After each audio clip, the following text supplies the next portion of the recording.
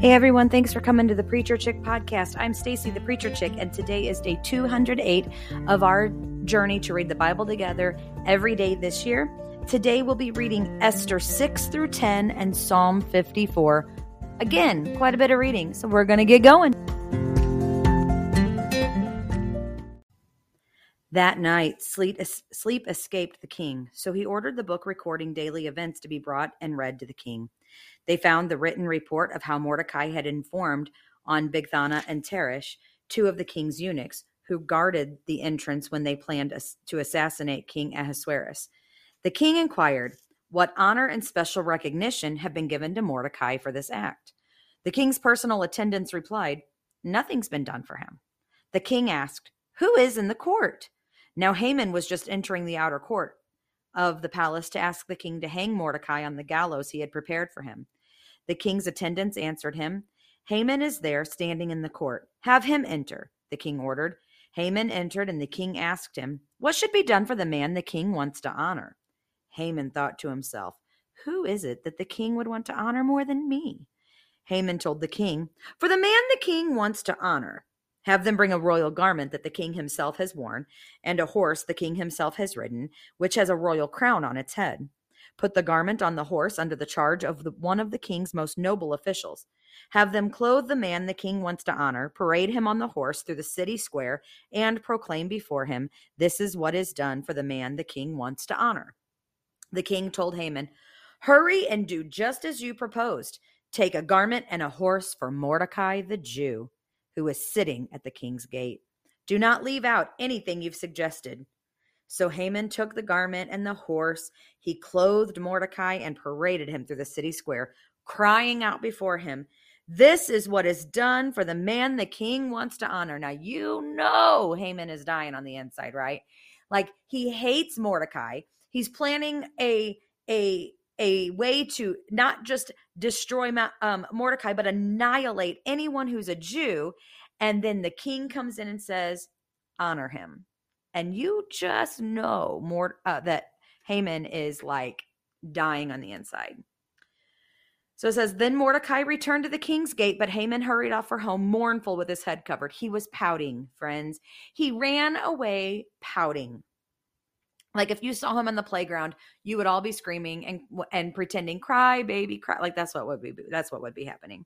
I'm not saying that's the right thing to do. I'm just saying that's what would be happening because it would be happening. Haman told his wife Zeresh and all his friends everything that had happened. His advisors and his wife Zeresh said to him, since Mordecai is Jewish and you have begun to fall before him, you won't overcome him because your downfall is certain. I love that they knew like what God did for his people. And if you went up against a Jew, you were like not going to win. That's just what's going to happen. They said, while they were still speaking with him, the king's eunuchs arrived and rushed Haman to the banquet Esther had prepared. The king and Haman came to feast when Esther the queen. Once again, on the second day while drinking wine, the king asked Esther, Queen Esther, whatever you ask will be given to you. Whatever you seek, even to half the kingdom will be done. Queen Esther answered, if I have found favor in your eyes, your majesty, and if the king is pleased, spare my life. This is my request. And spare my people. This is my desire. For my people and I have been sold to destruction, death, and extermination. If we had merely been sold as male and female slaves, I would have kept silent. Indeed, the trouble wouldn't be worth burdening the king.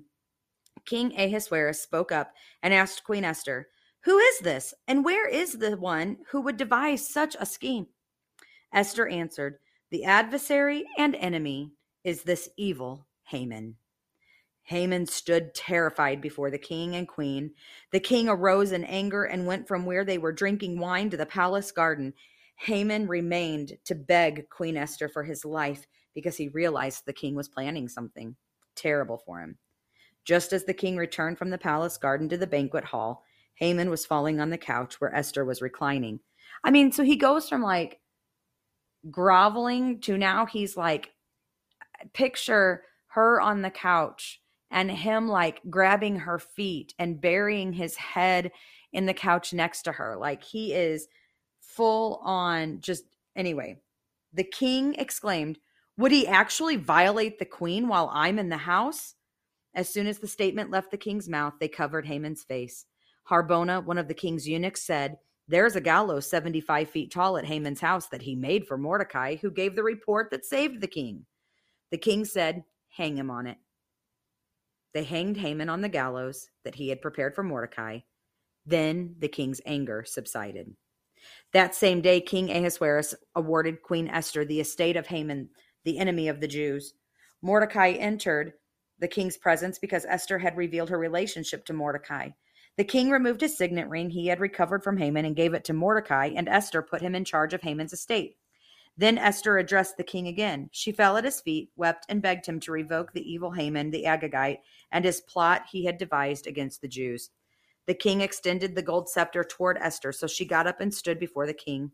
She said, if it pleases the king and I have found favor before him, if the matter seems right to the king and I am pleasing in his eyes, let a royal edict be written. Let it revoke the documents the scheming Haman, son of Hammedatha the Agagite, wrote to destroy the Jews who are in all the king's provinces.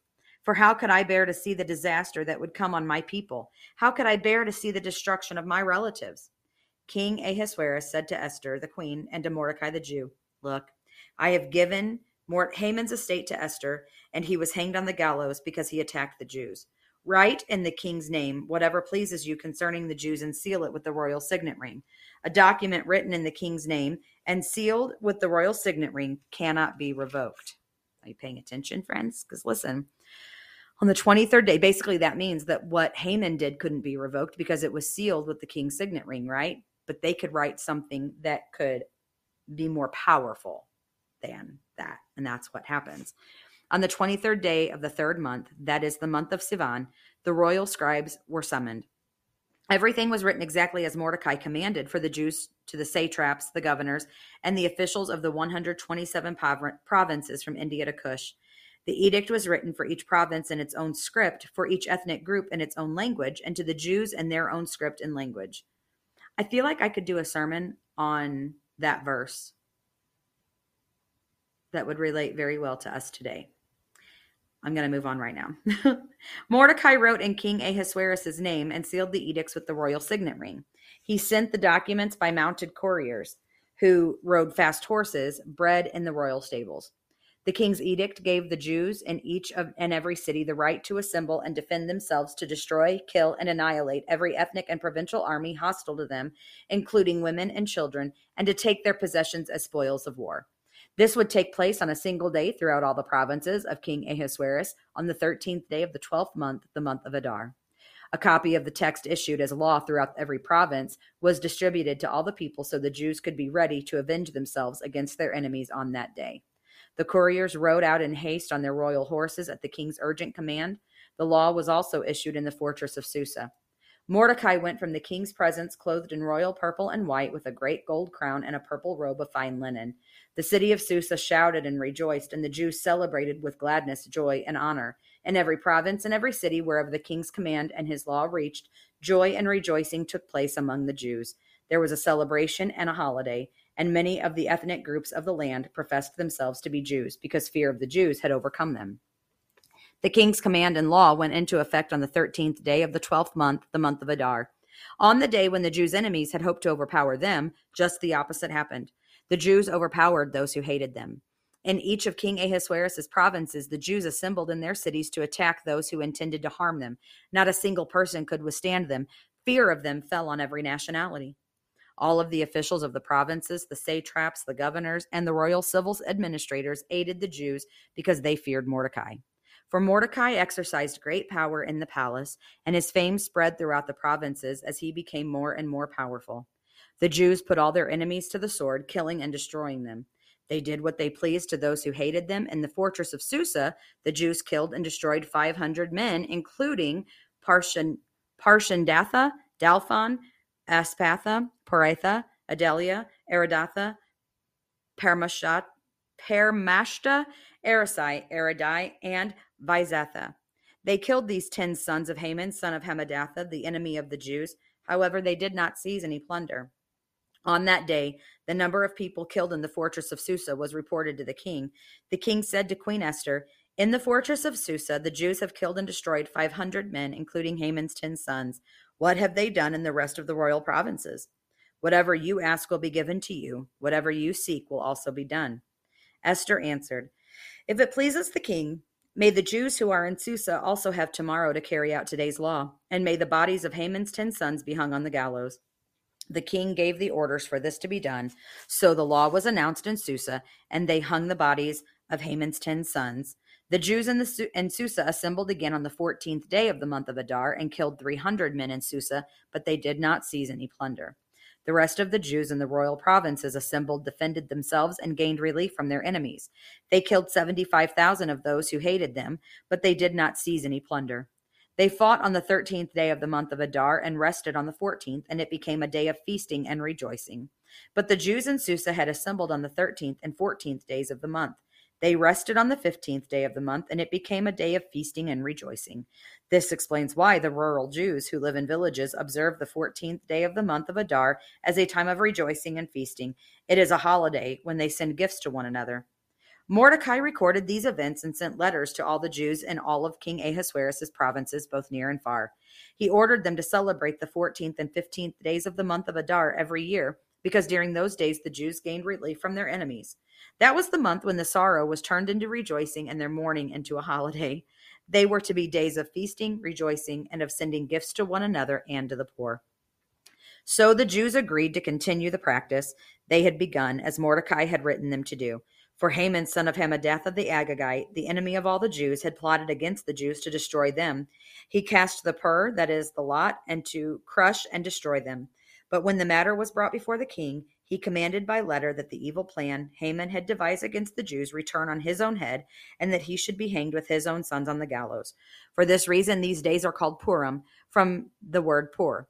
Because of all the instructions in this letter, as well as what they had witnessed and what had happened to them, the Jews bound themselves, their descendants, and all who joined with them to a commitment that they would not fail to celebrate these 2 days each and every year, according to the written instructions and according to the time appointed. These days are remembered and celebrated by every generation, family, province, and city, so that these days of Purim will not lose their significance in Jewish life, and their memory will not fade from their descendants. Queen Esther, daughter of Abihail, along with Mordecai the Jew, wrote the second letter with full authority to confirm the letter about Purim.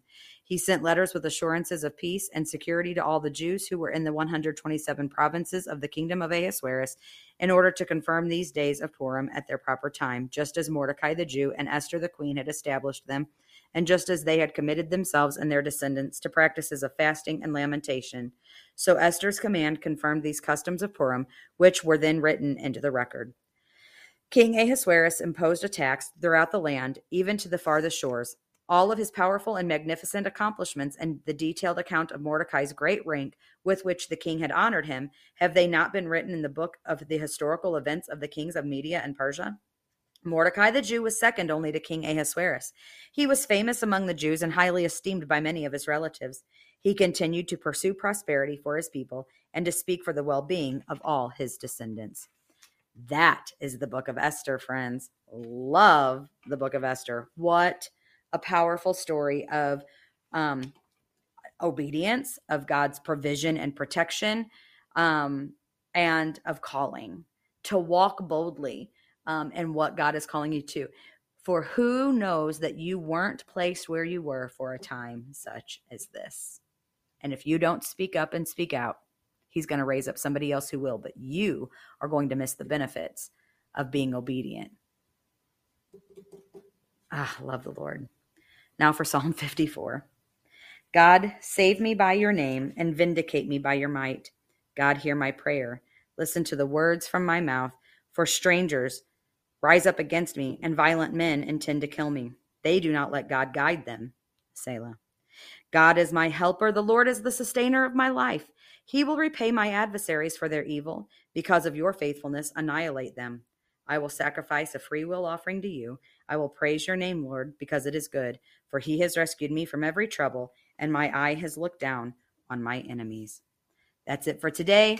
Come back tomorrow for day 209. It's going to be a good one, and I'll see you then.